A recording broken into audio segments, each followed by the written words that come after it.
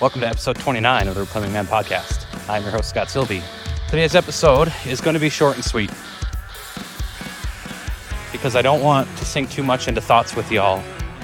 I want today's episode to be about taking action.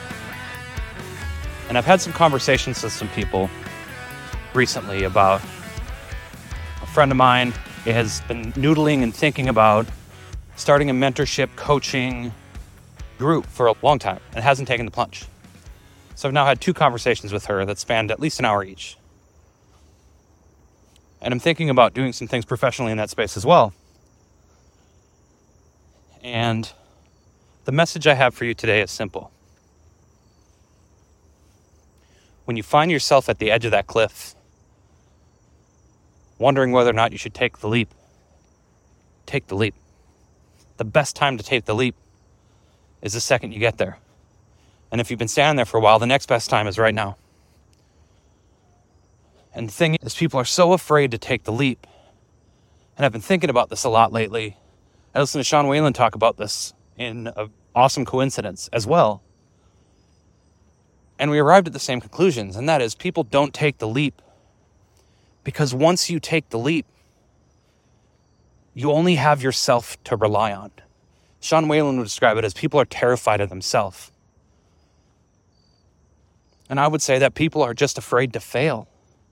And they're afraid to not stand up to their ideals or what they believe in or what they committed to or what they said they're going to do when they fall flat. So I encourage y'all to take the leap. Build the wings on the way down. You'll figure it out. And here's the reality. If you're failing to take the leap because you're afraid of failing, that itself is a failure. If you take the leap and you fail, you failed. If you take the leap and you succeed, I'll tell you what, you're going to fail along the way as well.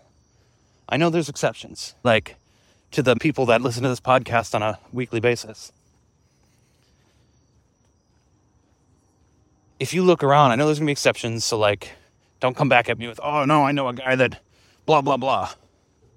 I know there's exceptions, but generally speaking, the most successful people you know are also the people that failed the most. Because to succeed, you have to iterate, you have to learn, you have to fail and take knowledge from that and try again and fail and try again and fail and try again. And so you're going to be a failure. And you need to change and rewire your brain from failure being bad to failing forward being good.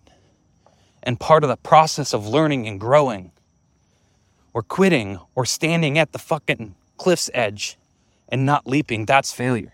That's not good failure. That's bad failure. So look at yourself in the mirror and tell yourself that, hey, you can do this. You can take the leap. It doesn't mean you're going to accomplish what you think you're going to accomplish on the way down.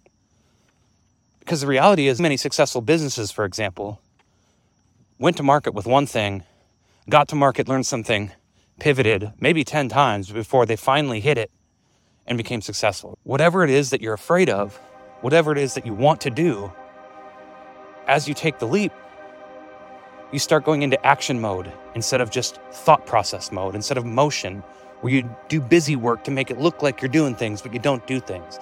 You start taking action. Action produces clarity. Clarity gives you better vision for where to go. So that's my message for today. Is recognize the areas of your life where you might be standing at that cliff edge, afraid to take the leap. This could be a commitment to working out. This could be a business venture. This could be asking somebody out on a date.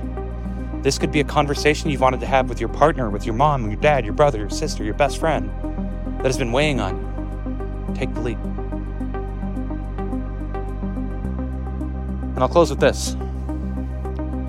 So we're on day 64 of 75 Hard. And Ryan Carmichael, guest on the show, we were having a conversation in our polo today, and Preston was talking about how there's just days where it's hard to get going. It's hard to get going. We've all had that. I had that last night as an example. So we were talking about this, and Ryan jumped in and said one of his coaches, like, his number one message is just commit to the first 5 minutes. Just that. Because once you've gotten into the first 5 minutes, that's the hardest part. then you're ready to keep going. So you got to take that first step. Just take the step, and you'll figure it out along the way.